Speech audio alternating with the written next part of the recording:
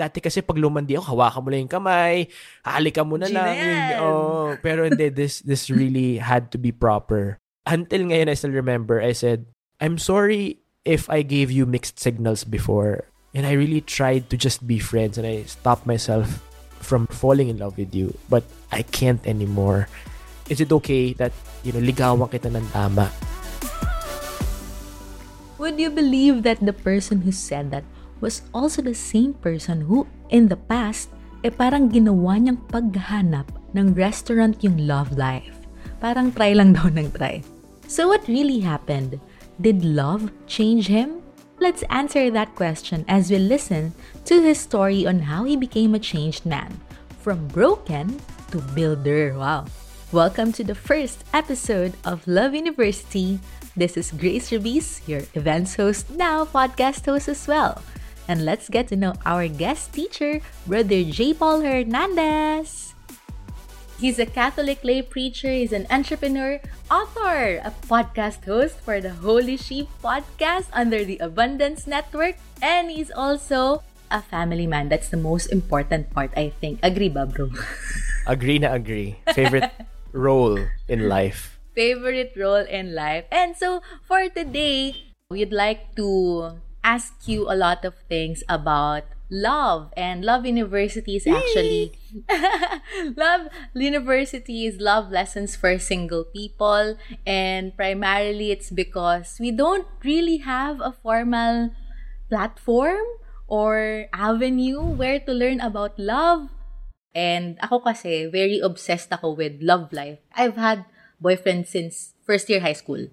Thus, it didn't stop na from then. And, okay. And it was just a constant heartache, ganyan. Yes. Until, fortunately, I found Brother Bo and the feast. So, I had a change of mind and mindset. So, yeah, that's a short story about how Love University came about and anong hugot niya.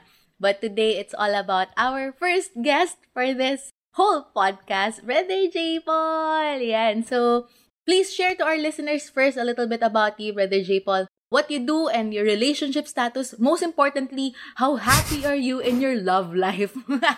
All right. Yan. Yeah, so thank you for having me, Grace and Love University. It's a joy to be here.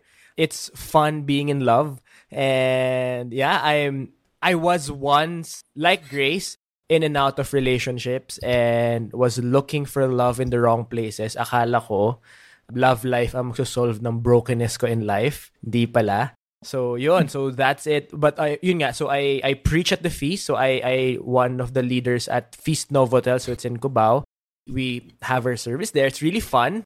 And then, yeah. So, I also run a business, a logistics business. And I also give talks to companies. And, yeah. So, it started out with writing. So writing then became parang writing, speaking, and all of these things. So, and the pandemic has been good because the no talks allowed me to pursue the thought of podcasting. And ang saya pala niya. So because nga wala ng corporate talks na face-to-face, so I had time to do podcast. And sobra ko siya na-enjoy because unlike vlogging na kailangan sobrang yeah, ganon. So I like the realness of podcasting and I'm just really excited to share thoughts on love and helping the listeners of Love University, the students of Love University, to find their true love, find joy in love. Amazing. And Brother JPaul, most important question for the introduction is, what's your love life status right now? And do you think you're successful with the current relationship that you have, and how would you actually define success, if I may ask that as well? Beautiful. Yeah, I'm happily married to my wife, of course, my Hindi only pwede wife. magkamali ng sagot. And while recording this, she's like 4 feet away from me. So talagang kinakabahan ako, baka saksakin ako bigla. So, but yeah, I mean, I really feel successful not because of the material things, but of the moments we have every single day. And it's that I love coming home to her. I love spending time with her. I love being with her. And it's just that you know your life partners, you're doing everything. And you see, I think the challenge with a lot of people now, they pursue marriage as a bucket list or a to-do list or an achievement journey. But marriage is more of a commitment, an offering to God, and then two people committing to the Lord and just deciding to love each other every single day. So for me, it's that everyday joy to be with this person that kahit iba-iba ang mood niya, iba-iba yung kanyang sitwasyon sa buhay, ay mamahalin ko pa rin siya. And masaya yun. Gusto mo yung iba-iba yung mood. And are you a father as well, Brother JPaul? Can you share a little bit about you with a son or the joys of it as well, sharing the love? And do you have any thoughts paano pag umabot na siya sa stage na nandiligaw na siya? Oh my gosh! Yeah, so I have a 4.5-year-old son. His name is Gregory Peter Hernandez. And he's turning 5 on November.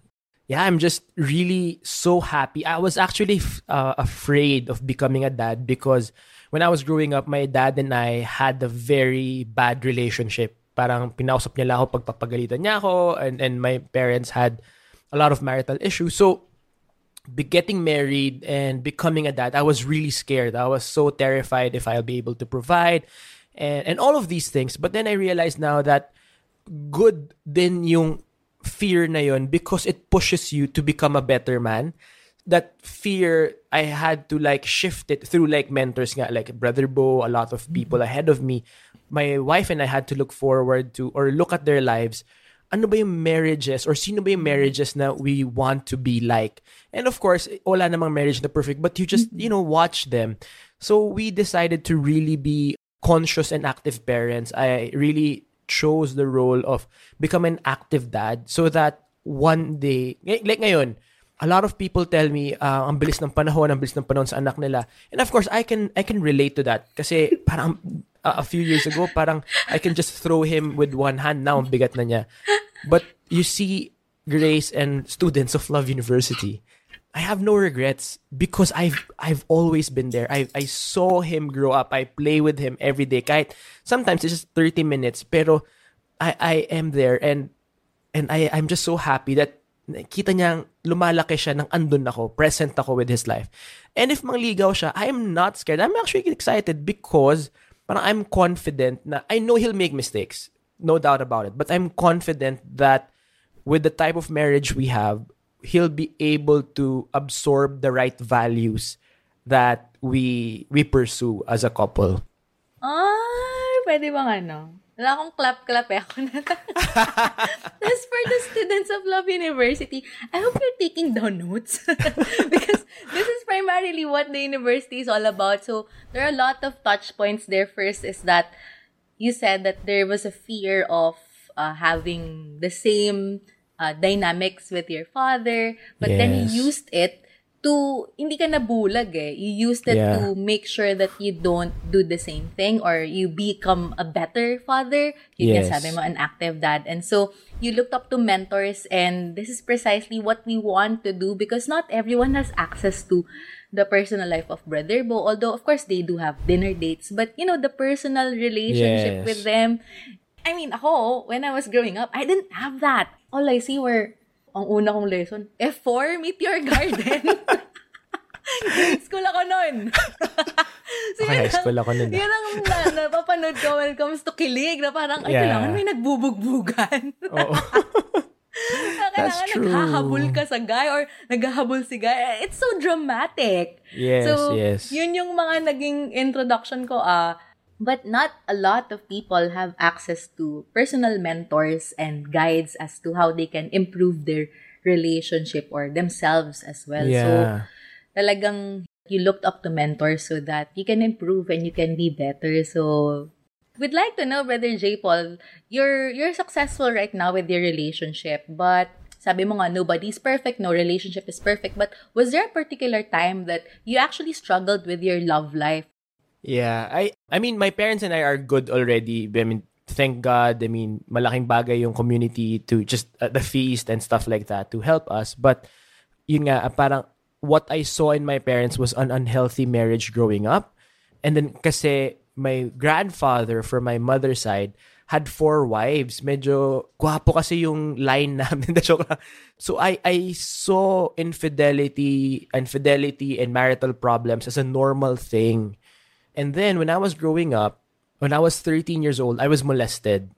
So all these things, I had problems, parang bad marital ideas. I was molested and I was in the wrong crowd because nga dahil mo anger issues or issues because of growing up. So I just had that emptiness in my soul that I was thinking, I'm dirty, so I'll be dirty.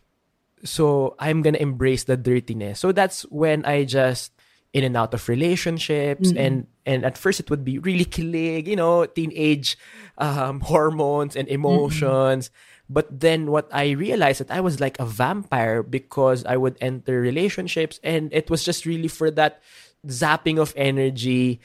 Then and on to the next relationship. Hindi mo na on two-timer, no? Pero it's more of like, garang ginawa akong paghahanap ng restaurant yung love life. Yung, try natin dito, try. Parang yung ganon. So I was just really toxic because I was trying to fill a gap in my heart that couldn't be filled. And in the same process na kahit hindi mo naman minimean maging bad boyfriend or a bad person, because of my brokenness, that somebody becomes broken as well.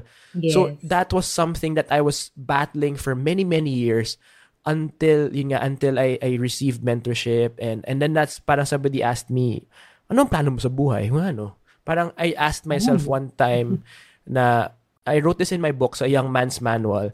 It was about 3 a.m. I was driving sa Skyway, medyo lasing. And I was just asking my life, is this my every weekend?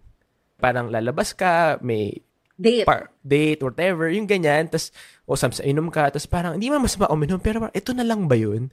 Is this what life is all about? How you enjoy life. Oo, ito na ba yun? Is this it? Parang, there should be more to life. So then I started looking for answers. And I realized, as I look to be better, dun mo makikita inwardly na, wow, you are so broken. I was wearing so many masks of becoming, or of being confident, of being strong, of being macho, alpha. But then it was a cover-up for all the insecurities and fears. And that's when I slowly shifted and then eventually got better. What led you to feel like I was so broken? Or how did you realize that broken pala ako? Kasi parang a moment of realization like that takes a lot of questioning first. Was it like that? I think, able? Yeah. I think ganda galing isip mo. I believe high school, college pa lang, alam ko na talagang broken ako. Well, the fact lang na napapasama ako sa maling crowds, alam mo talaga eh. Pero parang lack of self-determination, ito na ako eh. Parang andun ako for a while and it was like, I wanna get better. But then, marupok, I would fall to the same trap. And I wanna get better. Ay, marupok. Then I would go and then the same trap. Parang a lot of ladies like, oh, I'm not gonna fall in love with the cheater. Then next relationship, cheater na naman. Diba yung ganon? Parang, isip na sometimes some ladies would iniisip na, do I just attract douchebags? Yung mga ganun, diba? And I guess yun nga, brokenness attracts brokenness. And then you parang wallow in each other's brokenness. And it really just, yun nga na parang, it's that desperation. And I believe that through the years, God has been calling me. God has been knocking on my heart. Mm-hmm. It's just matigas lang talaga yung ulo ko. So I'm really stubborn. So I've been really stubborn and yun, siguro kasi guy ako, so more of, I was already in my 20s. So alam ko na, parang accept ko na medyo magulo buhay. Pero early 20s, parang, ano mang gagawin ko sa buhay ko? Kasi sa guy, at least for the guys here, ladies to understand guys, hindi namin masyadong worry yung love life. Ang worry namin is career. So, nung nagkaroon ako ng parang block sa career ko, I was like desperate. Like, what will I do? What will my life be about? Nakakahiya. Parang, hala, nag-aaral ka pa naman sa ganyan. So, parang, I'm in the wrong career. Yung mga ganong drama, millennial drama. And then so, from... patong-patong siya. Yeah. It was a mix of all sorts. And then parang, it led you to a few thinking points. Yes. But it was not primarily just your love life alone. Because, yun nga, sabi mo, it's not a guy's thing. Yeah. Parang love life, pwede mo naman I-park, ilabas gimmick ka lang with friends, mawawala na yun. Pero, pag career hits you, like, oh my gosh, dun ka na napapaisip generally about life, even family life. So, medyo malaki talaga yung chunk of career thought sa lalaki. So that's what pushed me to like really get better. And that's when I searched for God, searched for the feast, and etc. Ang galing. So, at least now, we have an idea from the ladies' point of view. Kasi nga sabi mo, it's only, hindi naman it's lonely. Most of the time, it's just the ladies who are so preoccupied na, bakit ganito, bakit ganyan. And then, we think na, iniisip pa ng guys to. And yun nga, for guys, it has to take a bit of parang patong-patong na circumstances for you to realize that there's something not fitting right here. Yes. Is it like that? Okay po. Oo, lalo na kasi, siguro just to sing it. Just to sing it. Like, for example, kasi, I think guys that I was hanging out with, medyo makapal to, pero girls will still like us because we look confident and strong and madaling pakisamahan, bolero, communicative. So, madali siyang pero, so we can hide in kalandian in that fake confidence. And then girls will still like us kasi, uy, papatawan niya ako and mysterious siya, gusto siyang ayusin. Yung mga ganyan. True. Then some guys, yun nga parang dinadaan mo yung gulo mo sa buhay through love life band-aids. But then there are actually proper guys out there I've met through the years who are just quiet, actually good life, good finances. But then girls don't like them because they're too nice and too vanilla. Too boring in their Oo. So gusto kasi ng babae yung drama. And not to hate ladies, it's just more of really what I've observed through the years and working with people. Guilty. So I actually belong to that. Actually, nung time na malandi ako, hindi rin okay career ko, money was not there, I didn't have a direction, until nga parang, uy, pwede mo naman, nababand-aid mo naman, may nagkakagusto naman sa akin, yung ganyan. Tapos, until nga nagkaroon ako ng career block and life block, dun ako napaisip, what am I doing with my life? Wow, a lot to take in. Nagulat ako doon.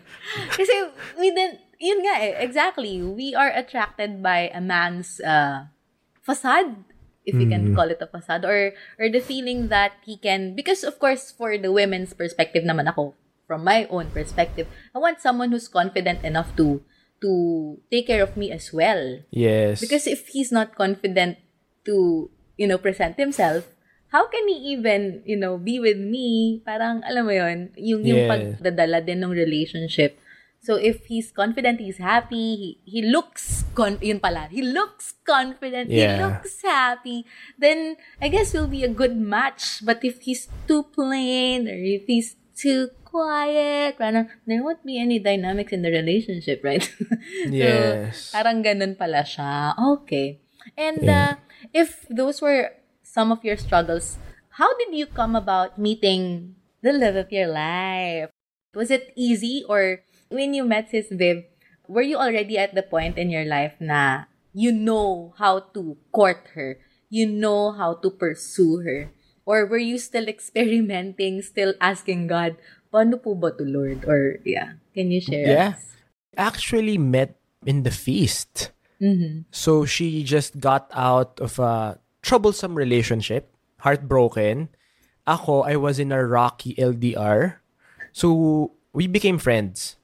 So, yun. So, we became friends, and actually, mas mali nga nun was, we became really good friends, and alam niya lahat. And I was not like the preacher material yet. Like, alam mo yung pinuprune pa talaga ako ni Lord, may angas ako, hindi ako naniniwala sa maayos na, yung parang, oh Lord, I love you, parang feel good pa si Lord, pero hindi pa ako totally transformed. And I was in that phase of my life, and we really became friends, and alam niya yung mga kalandian moves ko or mga thoughts ko na talagang yung... Kasi nga close kayo. Oo, close kami. But I always found her beautiful. I always found her pretty. Pero parang, we're just friends. Yung talagang Kasi alam ko aalis siya. Sabi ko, baka, feeling ko naman, pag niligawan niya ako, sagutin niya. Ganun ka. I'm sorry. Wait. At the back of my mind, I was thinking, why was he not pursuing her? Why was he not courting her? If she's beautiful, I mean, she's worth a shot. But you were saying, huh? Ano ulit yun, bro? Kasi she was planning to move to another country. Sabi ko, ayoko ng LDR, kalokohan to, parang ganyan. Because he came from an LDR. Yes. Okay. I came from an LDR because hindi ako naniniwala sa LDR and all of these things. So, yun. Tsaka, hindi pa rin talaga ako ready. So, yun. So, after a few years, and talagang friends lang kami. And then, one time, actually, talagang alam mo yun, parang common course of friendship. You know, marami pa kayo bang pinipursue, may iba kayong crush, yung mga ganun. And you share it to each other. Yeah, medyo na-awkward lang ako ngayon pag pinag-uusapan namin. Pero, one time, I was having a small group for men. And then, si Brother Jay, siya nagli-lead nun. And then he asked we're talking about regrets. And we don't want to have a life full of regrets. So, live a regret-free life, diba? Parang ganun. So, we were just asking, ano bang regrets mo? Iba, career, yung taking risks, starting a business. Tapos biglang ako, napamura ako. Toot! Sabi mo, church small group. Ganun. Ay, si Viv pala yung what if ko. Siya yung ayokong maging regret. So, yun, medyo dense nga, diba? Yun. So from there, parang, oh, shoot, paano na to? That changed everything. Wow. But you said she was gonna leave for another country. Yeah. What happened? He got married. So, pinursu ko siya. So, medyo lumandi-landi na ako. Siyempre, hindi extra friendly na. Hindi na lang yung normal friendly. May hints na. Oo. Kasi magkita naman kami, pero sabi ko, uy, baka pwede kong dalhin tong librong to sa'yo. Baka gusto mong basahin yung mga ganun. Sabi niya, sige. So, one time I invited her, tara, kain tayo after something. So, kumain kami. Tapos parang gusto ko na umamin nun. Kasi decided na ako siya na eh. Tapos, yun. And parang natorpe ako dahil dumami yung tao sa restaurant. So, coffee tayo ng 10 p.m. And mayag naman siya. So, parang, okay. Pero talagang time, nervous ako noon. And I just really thought to myself, I am a changed man. And dati kasi pag lumandi ako, hawakan mo lang yung kamay, halikan mo na lang. Pero hindi, this really had to be proper. So, yun, nag-coffee shop kami. Then until ngayon, I still remember, I said, I'm sorry if I gave you mixed signals before. And I'm really sorry about that because sobrang labo ko din talaga. And I really tried to just be friends and I stopped myself from falling in love with you. But I can't anymore. Is it okay that, ligawan kita ng tama? Tapos sabi sa akin ni Viv, thank you. So parang sabi ko, what? Thank you lang? Yun yung mga pang-busted eh. Oh my God. Wait lang, what's the next part? Tapos sinabi niya, ba't mo ngayon lang sinabi? Parang ganyan. Hindi ko na alam, sorry. Confused talaga ako magulo. Tapos yun. Tapos then sabi ko, so nangligaw ako. And then sabi ko, I'm really gonna make this proper because nga her parents saw me as a friend lang, barkada. So, pinuntahan ko sila sa bahay. Sabi ko, Tito, alam nyo, magkaibigan lang kami ni Viv. But I really want to tell you na I want to court her and I want to pursue her. And mangliligaw po ako ng tama. Sabi niya, kala ko talaga barkada lang kayo eh. Sabi ng dad ni Viv, yung ganyan. And then niligawan ko. Yun, parang I really took a risk. Hindi na siya fake risk. In a fake confidence, meaning like doing the small things that are right to pursue someone. So parang ngayon pinaproper ko na. Yun, kasi nagbago rin ako sa person eh. And yun nga, now I know that every woman deserves that. And at least that now that I'm reformed, tinry ko i-pursue si Viv ng tama. And then eventually, we got together, sinagot niya ako. So tama naman yung paniniwala ko sagutin niya. Hindi, joke lang. But it was really good. It's falling in love with your best friend. Wait. Pause. Kinikilig ako. Pero I have to process that thought. Because this really had to be proper. What was the improper then? How did you learn the proper way of doing it? Well, simple lang yan eh. kung magbebenta ka nga ng product, you will build rapport first and then you ask, di ba? Kung sa career, sa job application, ganun din, nag-a-apply ka. Kung dun nga, you do what is a proper application. Sa love life pa kaya, di ba? Parang medyo common sense din, di ba?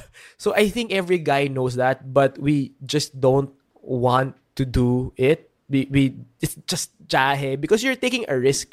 You're making yourself vulnerable, and a lot of guys don't want that. Ayaw na yung luto. Gusto na kagad kumakain na lang.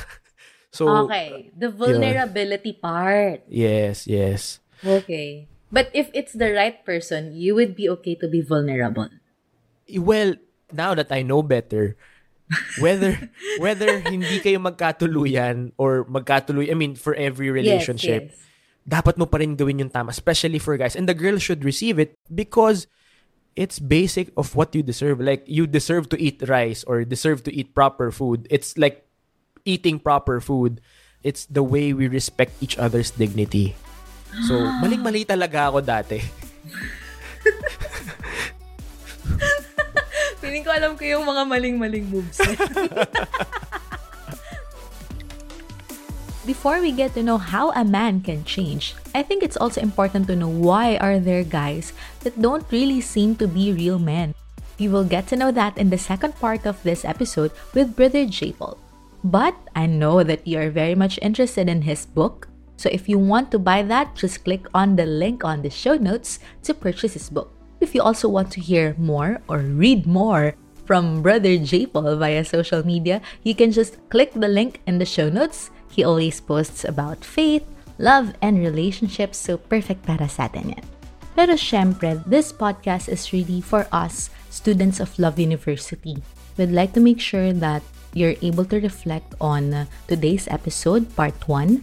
And I'd love to hear what are your thoughts on the lessons that Brother JPaul has shared with us. Meron na bang tumatak sa inyo? Meron na bang something that you can really, really relate with? If you do, then feel free to email us at loveuniversitypod@gmail.com or just message us in any of our social media platforms in our show notes. Ang deadline po ng inyong love notes is on Tuesday. So feel free to message us, and I hope that you can join us on the next episode as well. This has been Grace Ruiz, and thank you for joining us here at Love University.